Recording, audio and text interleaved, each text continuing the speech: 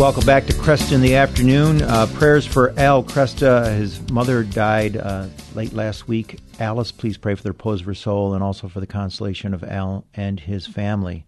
Tom Nash here filling in for Al again, second time this week. A real blessing to be with you all. We're going to be speaking to Matthew Bunson off the top about various things going on in the Catholic world. One of them involves a nun who died just earlier this week from Albania.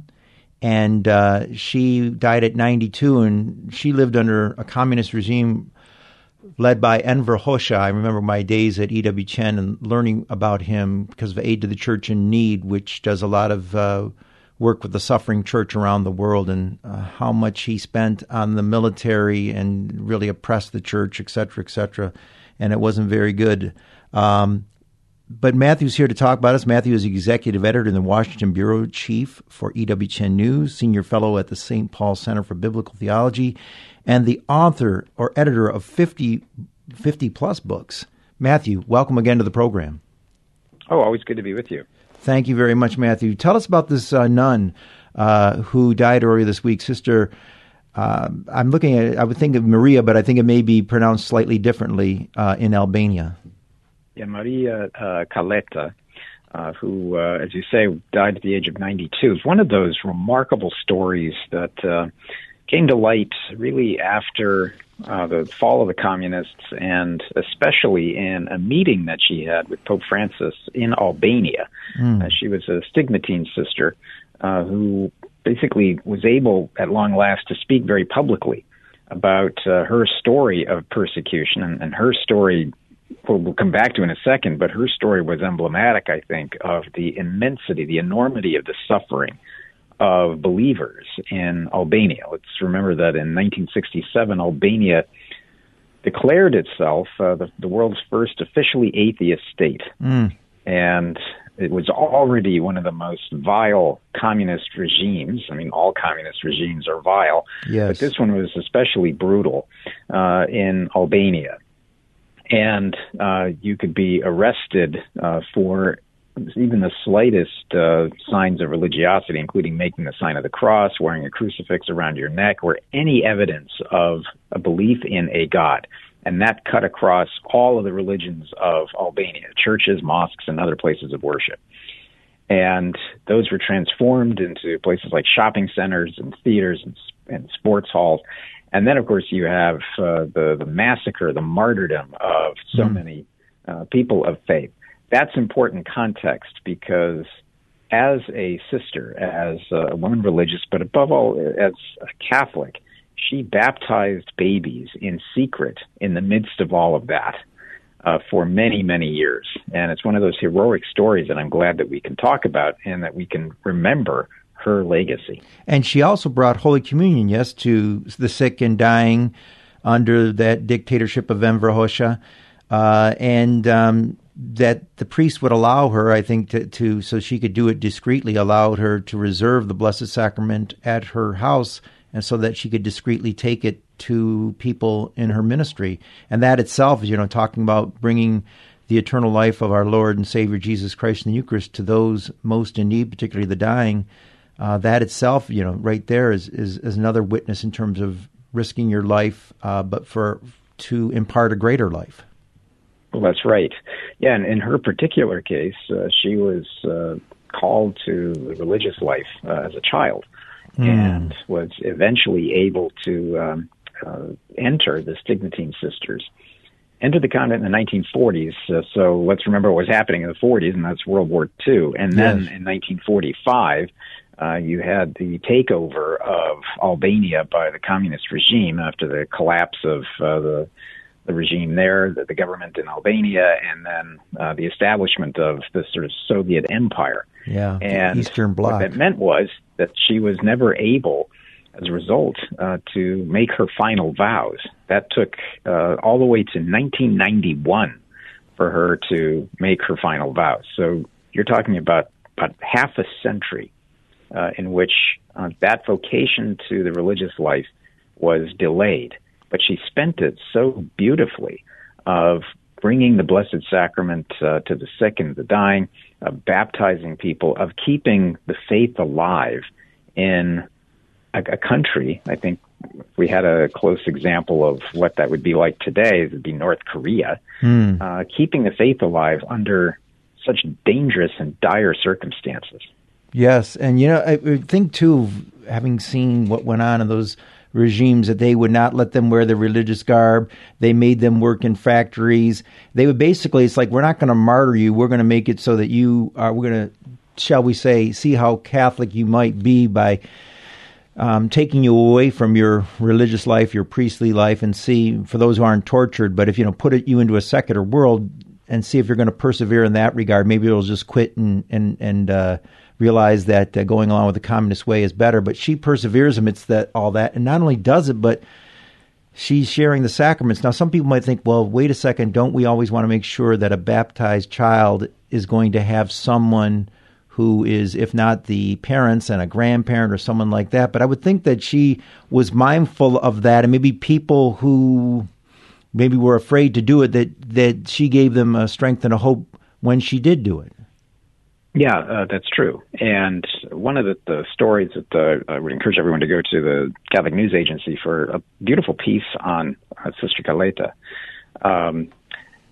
that she told the story of the fact that she baptized children, not only in the villages, but also anyone who basically showed up at her door. But she was also very careful in how she did it. And she especially focused on a story about a woman with a baby who came up to her just in the street, yes, and asked me, she said, to baptize her. And the sister was a little concerned because she knew that this woman might have been a communist or was a communist. And of course, that's one of the ways you could be trapped and arrested. And she said that she didn't have anything to baptize her with because we were on the road. But the woman was so eager for this that she said, well, there's a canal with water nearby. So they went to the canal. But then Sister said, well, I don't have anything to collect the water with. But she insisted that she baptize the child. And she put it, seeing her faith, she took off her shoe, which was made of plastic, filled it with water from the canal, and baptized her. I mean, she did it despite knowing that this could very well be a trap, but seeing the faith in someone. And I suspect spending those many years in that type of an environment of such severe persecution and keeping the faith under those circumstances, I dare say I think that she was able to recognize the sincerity of faith when she saw it, and was probably on many occasions able to detect when someone was false in their claims, that just from the sheer importance of her spiritual life that would have to sustain you during this. Yeah, and then the courage to step out when you weren't sure. And the fact that she was approached by this woman who was authentic says something about her reputation that must have spread around, that this lady who, though she was a communist, that she was touched by the courageous witness of Sister Caleta, that she would seek her out in the manner in which she did. I mean, that itself speaks volumes. Well, that's right. And Pope Francis often uses the phrase of the unknown saints. And for many, many years, this remarkable nun was essentially unknown. There were people in Albania, I'm sure, who honored her, who treasured her. But it was the visit of Pope Francis to Albania that gave them the chance in 2014 for her story to be heard around the world. And in that sense, too, we have an opportunity then to really celebrate and not to forget the martyrdoms, the suffering of believers in the communist regimes.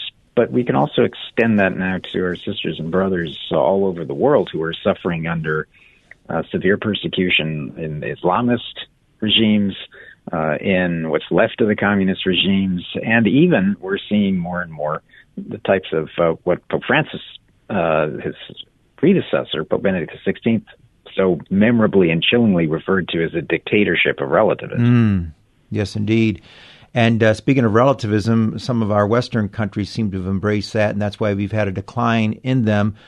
Sister Caleta would be a good witness for some of the unchurched people, or people stop going to church, such as, for example, Austria, our next story. But interestingly, that they reported a decline in membership, but a rise in income. And I would think that couldn't last for too many years or too many decades.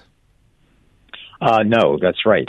And we can see the way that the fruits of all of this are being born. The resurgence of faith in certain parts of Eastern Europe is a testament to the suffering that took place there. But let's also remember the great threats that exist as well. In the West, we have demographic winter. Yeah. We'll talk about the church in Austria. But then we also have in the eastern countries of Eastern Europe, we have, in many cases, strong faith. But as John Paul II warned them when he visited in 1990, when he went to Poland, what everyone was assuming would be like this magnificent victory lap, having defeated the Soviet regime there. What did he warn? He said, well, there's going to be a vacuum created by this death of an atheist regime, and be aware that what will follow, what could fill that vacuum, is secularism and a new form of atheism. And, of course, that's something that Eastern Europe is grappling with every day. Yeah, we just got a minute left in this segment, but it reminds me of the movie Becket, where Becket says to the King Henry II, about that not to oppress, but that a good occupying regime corrupts. And he goes, it saps virility. And you can see how that in the West, where they get seduced by secularism and the various things that can go with it, and they end up going away from the faith voluntarily via seduction, sadly. That's right. And the allure of secularism, the allure of everything that we see, certainly in the West, that ends with the declining of the family, of a loss of faith, economic and social instability, all of the things that John Paul II warned about. And we can go all the way back to the popes of the 20th century and their warnings about that. But in particular, Pope St. Paul VI with Humanae Vitae, that just that one aspect tells you the threats that we're under today. Yeah, as the Pope said so well, John Paul II, civilization goes by way of the family. We will be back to talk about some more stories, including the case of Father Gary Bethune in the Archdiocese of Detroit, who is held back or taken back a guilty plea because judge says you got to do more time. Back in a moment.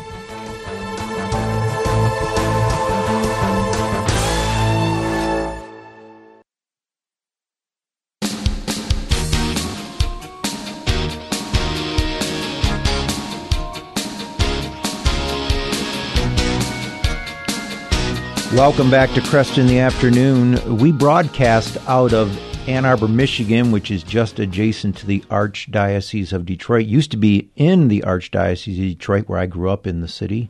Went to St. Mary Redford in Detroit back in the day. And this next story involves a priest who served in the Archdiocese of Detroit, Father Gary Bethune, and how he is withdrawing a couple of guilty pleas after being sentenced to spend up to 15 years in prison on charges for sexually abusing at least 3 boys back in the day, and particularly in Our Lady of Sorrows in Farmington Hills, Michigan. It's an interesting case, Matthew, because he was going to serve 1 year and 1 day, and then the judge looked at it and said, I don't think that's sufficient. And I can understand why the judge would say that. And so I guess we're going to have to see what happens next, huh? Well, that's right. Let's also note that the priest or former priest is 80 years old. Yes. And that may have figured in his decision then to withdraw his guilty plea. Yeah. In this case, the circuit judge made that decision on the basis of the evidence and on the basis of the testimony, and that he felt this was an insufficient initial sentence, that 1 year and a day is just not enough as far as he's concerned, in terms of the plea deal that the Michigan Attorney General's office reached. So as is his right, the former priest entered what's called a Killebrew plea, which is a conditional plea that you make in exchange for a lighter sentence. But, and this is where the technicality becomes important, you can withdraw that if at the end of the day the judge in the court decides upon a sentence that is much more severe or harsher than the one that was actually agreed to in the plea. So that's precisely what happened here. So the former priest is now withdrawing his plea, and we'll see what happens. Yes, Father Bethune said he was abused as a seminarian by a priest so that the victim became the victimizer, as he puts it. One of the people who testified, one of his victims said that he was a demon who disguised himself as a man of God. Of course, as I mentioned at the outset of the program, God's mercy is there for all, and yet there's something about doing proper penance. I know a person who used to play tennis with Father Berthiaume, who went on in college and high school and college, and was a rather successful tennis player. And I remember him telling me a year or so ago about how his dad came up to him and said, "Did he ever touch you?" And he was thinking, what's going on? And no, that never happened. And so, thankfully, I think, oftentimes it's sad, but they will prey upon people who are in more vulnerable situations, that they'll see somebody who's a single parent or some kind of a situation where maybe the kid's more vulnerable, more needy. An exception to that would be the Bachorek case in the Archdiocese of Detroit, which involved Tom Bachorek, who played Major League Baseball, and one of his brothers. And so there was another guy, Father Shirilla, who was a good friend of the family and unfortunately ended up abusing a number of the kids. But well, that's right. Yeah, this particular case follows many of the patterns, the horrifying patterns that we've certainly now spent more than 2 decades trying to document and that we're all familiar with. And that's the idea of grooming of a priest who is able to prey upon families that are especially vulnerable, who might be financially troubled, or where there's no father figure. I mean, the pattern is very clear here. And it's comforting, we should say, that the number of cases that we're dealing with now on an annual basis is vastly reduced. One case is always too many. But we're seeing in this case as well that justice eventually did catch up with him.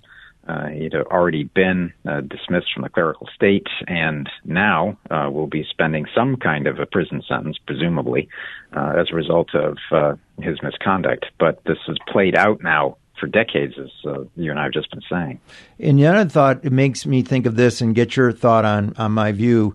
I mean, he had already served 6 months going back to a case in, I think, the late 70s. Yeah, he was convicted. And then, he still gets to serve. He goes to Cleveland, then to Joliet, then back to Cleveland. And I'm thinking, a lay person like you or me, we'd be one and done. We'd be out. And I sometimes, we talk about clericalism, and Pope Francis has talked about clericalism as being a contributor to the abuse crisis. And I'd have to say one thing for sure, it's kind of clericalism, and I would argue combined with the love of money, where because the priest is a person who, because he celebrates the sacrament, and particularly Mass on Sunday, which is responsible for the collection that keeps the parish going, that there is, somehow it's going to be okay, or we can get by. And because they look at that instead of the ministerial aspect and the eternal aspect. And a number of archbishops, in this case, and then in other cases, fail because of a sense of clericalism, where a layperson would not get away with that. And I think part of it is that money issue. Yes, and as we look at the process of reform that's been under place now and underway for years, so we can go all the way back to John Paul II, but in particular in the pontificate of Pope Benedict XVI, and now very vigorously under Pope Francis. So we can see how those types of failings are being dealt with, at least canonically from the Church's standpoint, with the type of decree such as Vos Estis Lex Mundi that really does hold bishops accountable in a way that they previously hadn't. Now, we've got the metropolitan model. In those cases where a bishop has failed in his duties, been basically derelict, where he has potentially participated in a cover-up, which could have legal consequences, but especially failure in dealing with abuse cases forthrightly and effectively. Bishops are now being held accountable, and we have seen in the last couple of years several cases where that was very publicly discussed and cases were investigated. So that idea of clericalism, which has been one of those major flashpoints as far as Pope Francis is concerned, is something that canonically within church law we're trying to deal with as well. So what we pray for Father Berthume in all sincerity and for his victims, and that these things not happen again, because sadly they tried to, in some sense, maybe I think keep the money coming in, and yet, of course, all these settlements have seen the money go out, and it's been a real scandal. But with God's grace, we can persevere and heal. God have mercy on us. A different topic, the whole.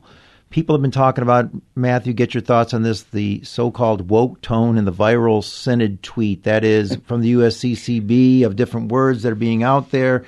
And some people saying, hey, why aren't we having holiness and redemption and God's love and all that? And they came up with words like innovative, outlook, inclusivity, open-mindedness, listening, accompaniment, co-responsibility, and dialogue. And those have their place, but are they the starting point? Well, exactly. I think this has been one of those stories that has gone really, really viral in a way that no one wants to have happen. To be going viral for reasons of, well, to put it plainly, a lot of mockery for some of the language that was used. As the Catholic News Agency's Shannon Mullen, I would encourage everyone to read his very interesting story called Synod Snafu, the USCCB tweet Catholic Twitter can't stop talking about. And that's absolutely true. That there's this sense of the embraces, as put, of corporate buzzwords. Yeah. And in that sense, I think when that happens and you are an institution for evangelization and people are using phrases like corporate buzzwords, that's never in a good place to be. And what is really interesting is that, as you noted, you have phrases like inclusivity, open-mindedness, dialogue, co-responsibility. The sarcasm that opened them to was very unfortunate for any institution, Catholic institution, to have that happen. But it was also an interesting opportunity for Catholics to weigh in on many of the things that they would consider to be important, and you just listed some of them. The gifts of the Holy Spirit and all of that, the things that really could make a major difference in the lives of Catholics. And it further, I think, complicates some of the challenges that they've had institutionally for us as a church in trying to help people understand what exactly we mean by synodality. Yeah. And why exactly we're going to have a synod, an entire synod dedicated to synodality. And Pope Francis talks a lot about this, but this has become a real challenge for bishops across the United States and even for the Synod of Bishops to try to help people understand what exactly they're talking about. Yeah, and I see that USCCB spokesman came out and said, hey, this is all supposed to process that fosters the active participation of all so that it will result in fruitful conversation that at times may be frank and challenging. We want to share best practices, etc.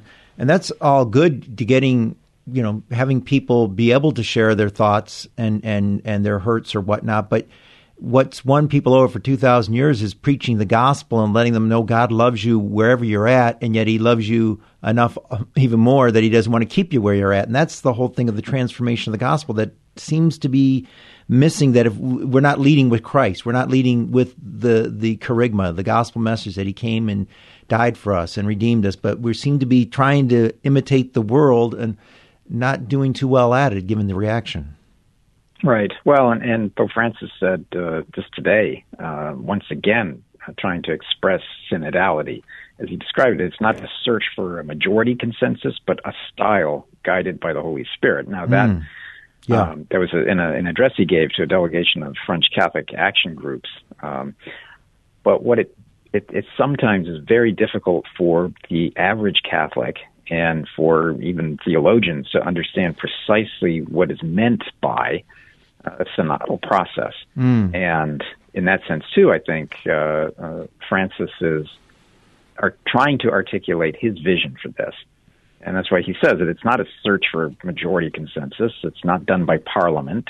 It's not a plan, a program to be implemented. He describes it as a style to be adopted in which the main protagonist is the Holy Spirit. And that's a tough ask for at a time in culture when everything has to have metrics and everything has to be quantifiable. Yeah, and now speaking of that and the Holy Spirit, I see that the upcoming 2025 Jubilee year is going to have, the motto is basically Pilgrims of Hope, and that should get us focused back on Christ and the Holy Spirit, and then we'll be leading with our best game. That's right. And this is something that Pope Francis feels very strongly about. And we go all the way back to the year 1300 when Pope Boniface VIII first convoked a holy year. So let's try to lean into this, even though it's several years away. Matthew, thanks as always for being with us. How can people stay in touch with you? Yeah, you can always find me at EWTNnews.com. Thank you very much, Matthew. Wish you all the best and everyone at EWTN. We will be back and talk about the big pro-life stories of the year. Stay tuned.